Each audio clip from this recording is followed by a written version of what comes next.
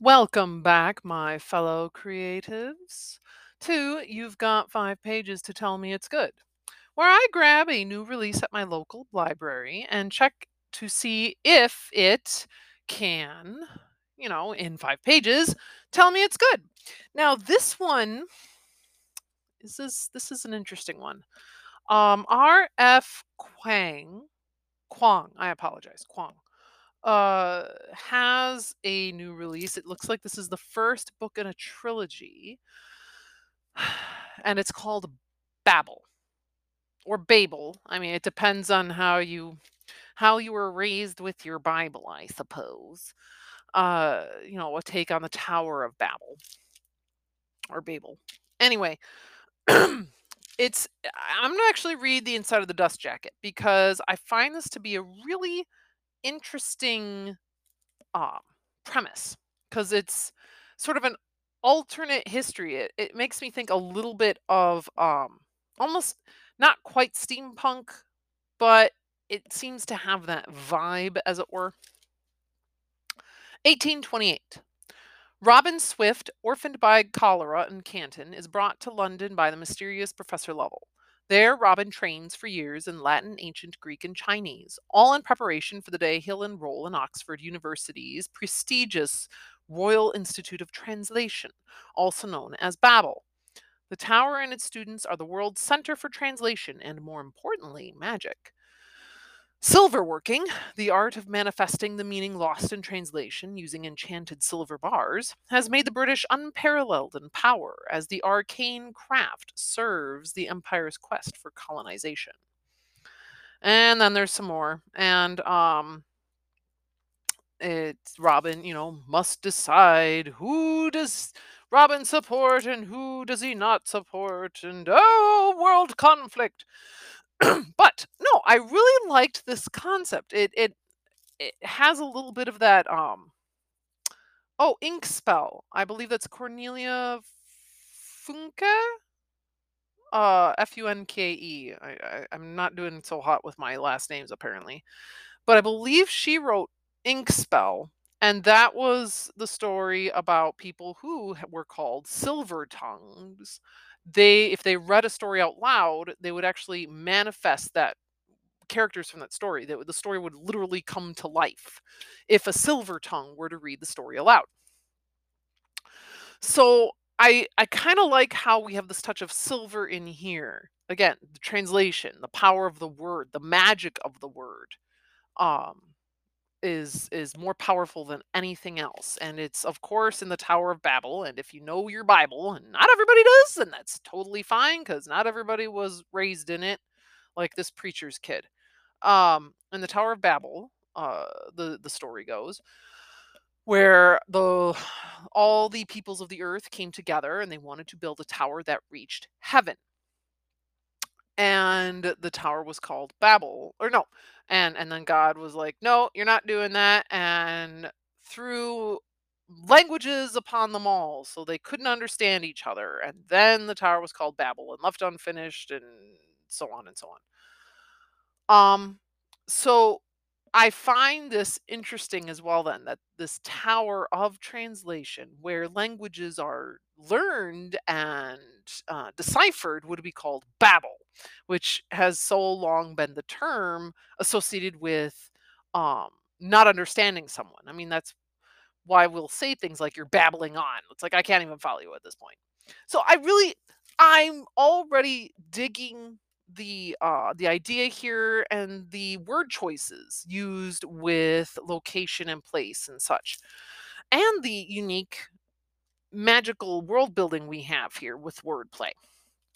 And considering, I'm just glancing here, Kuang is a World Fantasy Award nominated author through her Poppy War trilogy and Hugo Nebula Locus. Yeah, this lady knows what she's doing. All right, so I'm excited. Let's take a look and see how this. Ooh, we have neat maps. I love a good map, and they're Regency style too, which is kind of cool. All right, okay, I'm excited. Let's take a little looky-loo now at chapter 1. No prologue. I mean, there's an author's note just about like the history, which is fine. I think that's fine. We're going to focus on chapter 1 though. So, oh goodness, there is some Latin there, and I'm not going to be good at speaking the original Latin, so we'll read the translation of the Latin from Antonio de Nebrija.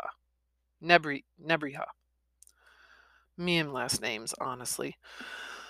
Language was always the companion of empire, and as such, together they begin, grow, and flourish, and later together they fall. Well, that's ominous. All right, so let's get to the first paragraph here. By the time Professor Litcher, gosh, okay, let's start that again. By the time Professor Richard Lovell found his way through Canton's narrow alleys to the faded address in his diary, the boy was the only one in the house left alive. The air was rank, the floors slippery. A jug of water sat full, untouched by the bed. At first, the boy had been too scared of retching to drink. Now he was too weak to lift the jug. He was still conscious, though he'd sunk into a drowsy, half-dreaming haze.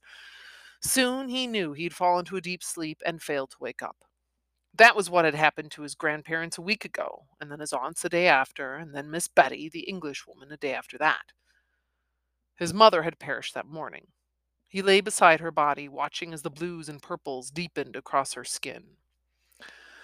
The last thing she'd said to him was his name, 2 syllables mouthed without breath. Her face had then gone slack and uneven.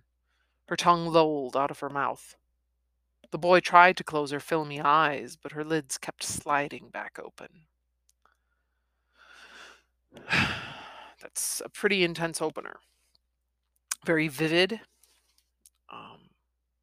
And while in a way it's exposition because we're not seeing the action in the moment, it's still very clear and crisp enough that we can follow.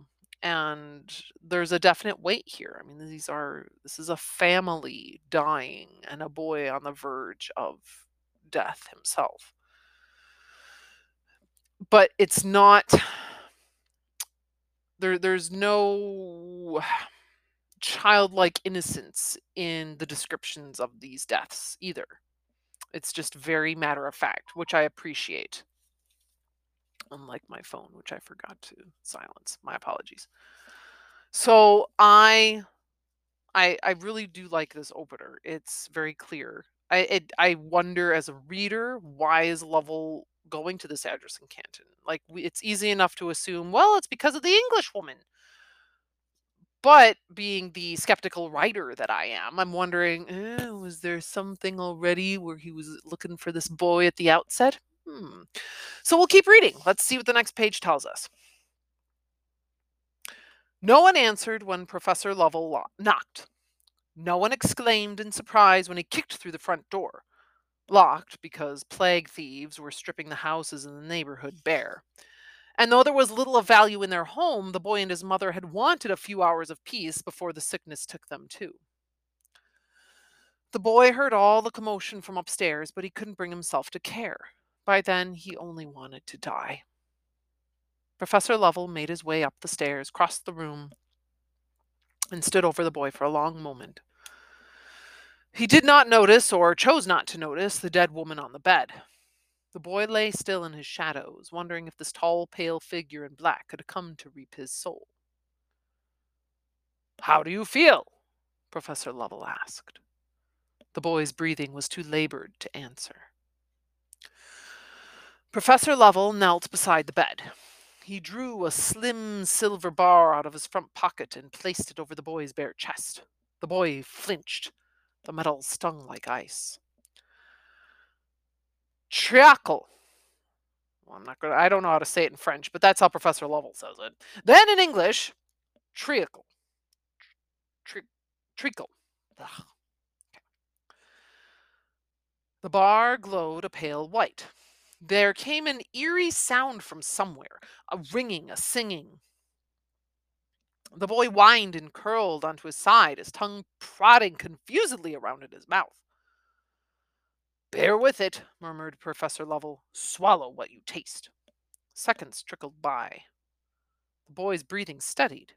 He opened his eyes. He saw Professor Lovell more clearly now, could make out the slate gray eyes and curved nose. Well, there's another word I'm not going to be able to say. Ingobi, they called it, a hawk's beak nose that could only belong on a foreigner's face. How do you feel now? Asked Professor Lovell. The boy took another deep breath.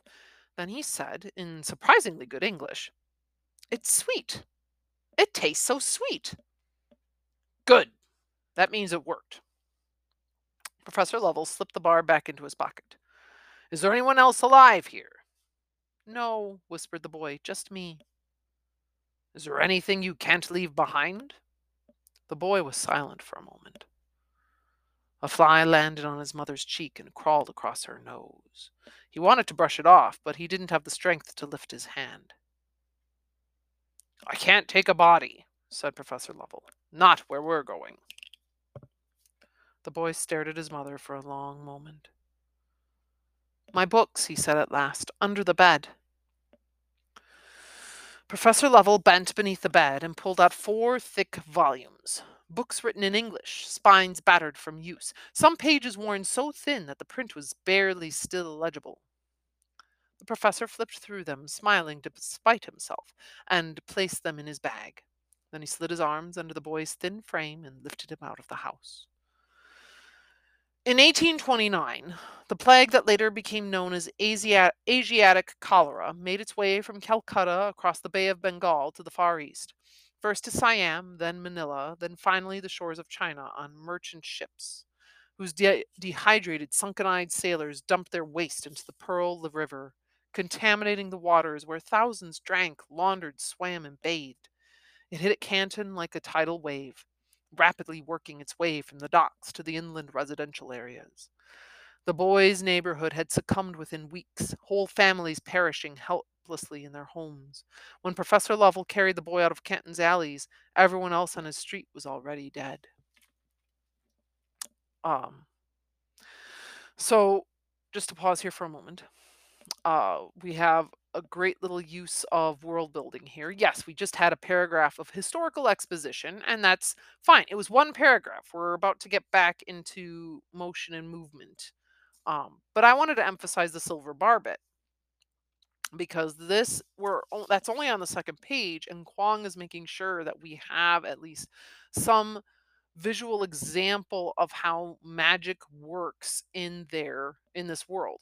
We may not get all the inner workings, cogs and wheels as it were, but we've seen the magic, so we understand this is a magical society.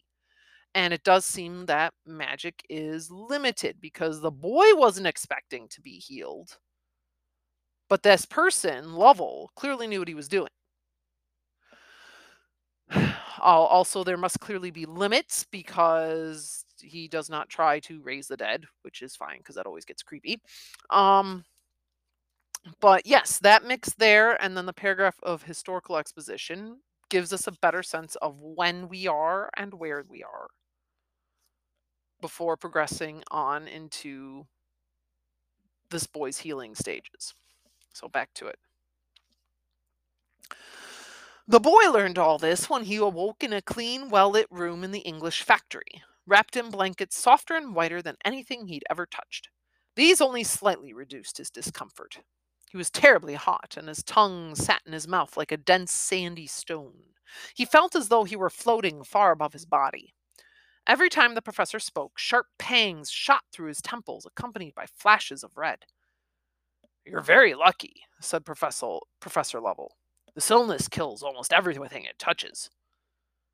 The boy stared, fascinated by this foreigner's long face and pale gray eyes. If he let his gaze drift out of focus, the foreigner morphed into a giant bird. A crow.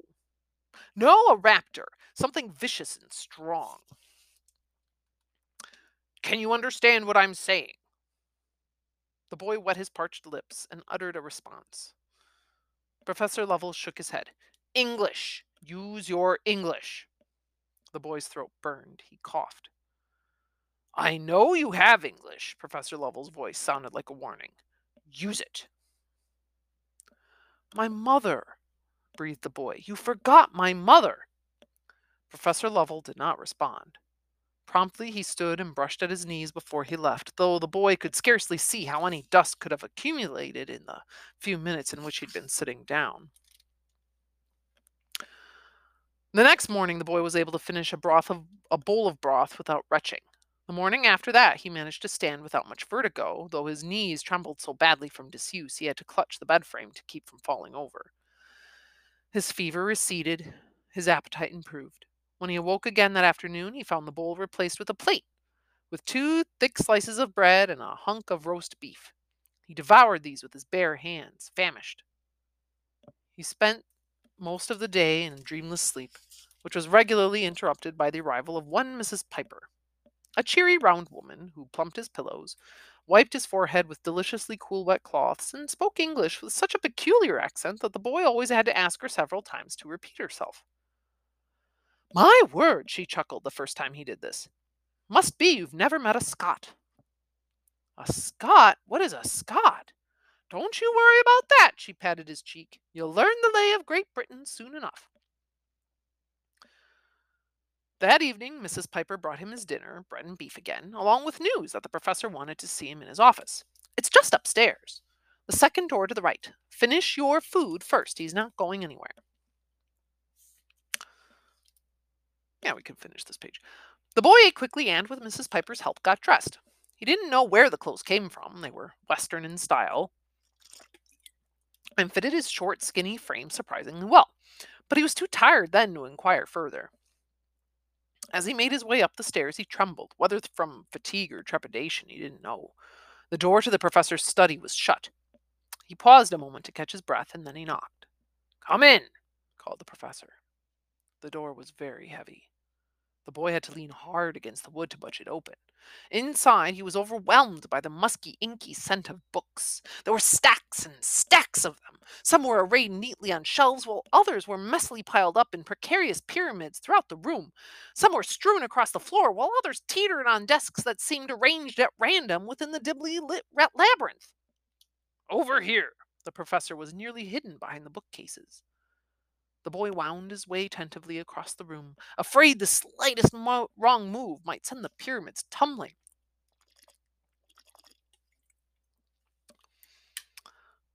"Don't be shy." The professor sat behind a grand desk covered with books, loose papers, and envelopes. He gestured for the boy to take a seat across from him. "Did they let you read much here? English wasn't a problem?" "I read some." The boy sat gingerly, taking care not to tread on the volumes. Richard Hakluyt's travel notes, he noticed, amassed by his feet. "We didn't have many books. I ended up rereading what we had." For someone who had never left Canton in his life, the boy's English was remarkably good. He spoke with only a trace of an accent. This was thanks to an Englishwoman, one Miss Elizabeth Slate, whom the boy had called Miss Betty, and who had lived with his household for as long as he could remember. He never quite understood what she was doing there. His family was certainly not wealthy enough to employ any servants, especially not a foreigner, but someone must have been paying her wages because she never left, not even when the plague hit. Her Cantonese was passably good, decent enough for her to make her way around town without trouble, but with the boy she spoke exclusively in English. Her sole duty seemed to be taking care of him, and it was through conversation with her and later with British soldiers at the docks that the boy had become fluent. And I'm just going to stop here because I know we're almost out of time. But this again, as a writer, I'm immediately wondering, this is foreshadowing something. This means something. The fact that there is this English woman who was with this family, focused specifically on this boy, she was there with a purpose. This was not just some goodwill campaign or, British out to just influence everybody just because they're British. No, there's a reason she was there, because even the boy wonders, like, we weren't paying her. I think that's worth noting, which also then again makes me wonder if she was connected to Lovell somehow. And obviously, we'd probably have to keep reading to find that out. Um, but there's definitely, I mean, I know Rowling didn't start this, but there's definitely a little sense of, is this boy a special boy that needs to be taken in by a magical school? It has that sense to it, But because this world is clearly unique, we do have a sense of history without over depending on historical language, which makes this pretty accessible for a modern reader. Um, but we are also getting such an emphasis on languages, which I appreciate since a lot of magic seems to depend on words and word choices. And just this act of translation, like the dust jacket was alluding to, the very knowledge of multiple languages is a power indeed. So I'm intrigued. I think it's fun when people are able to take a certain piece of history and do something fantastical with it. So I'd like to keep going into this, but this, I mean, not going to lie, this is a huge book. This book is over 500 pages. So, if you are keen on this book, just be prepared for an investment. It's going to take a while, but I'd like to give it a go. Let's see how far I can explore in this. And we'll see if we do have a fantasy next week or maybe something different. Find out. Until then, read on, share on, and write on, my friends. Cheers.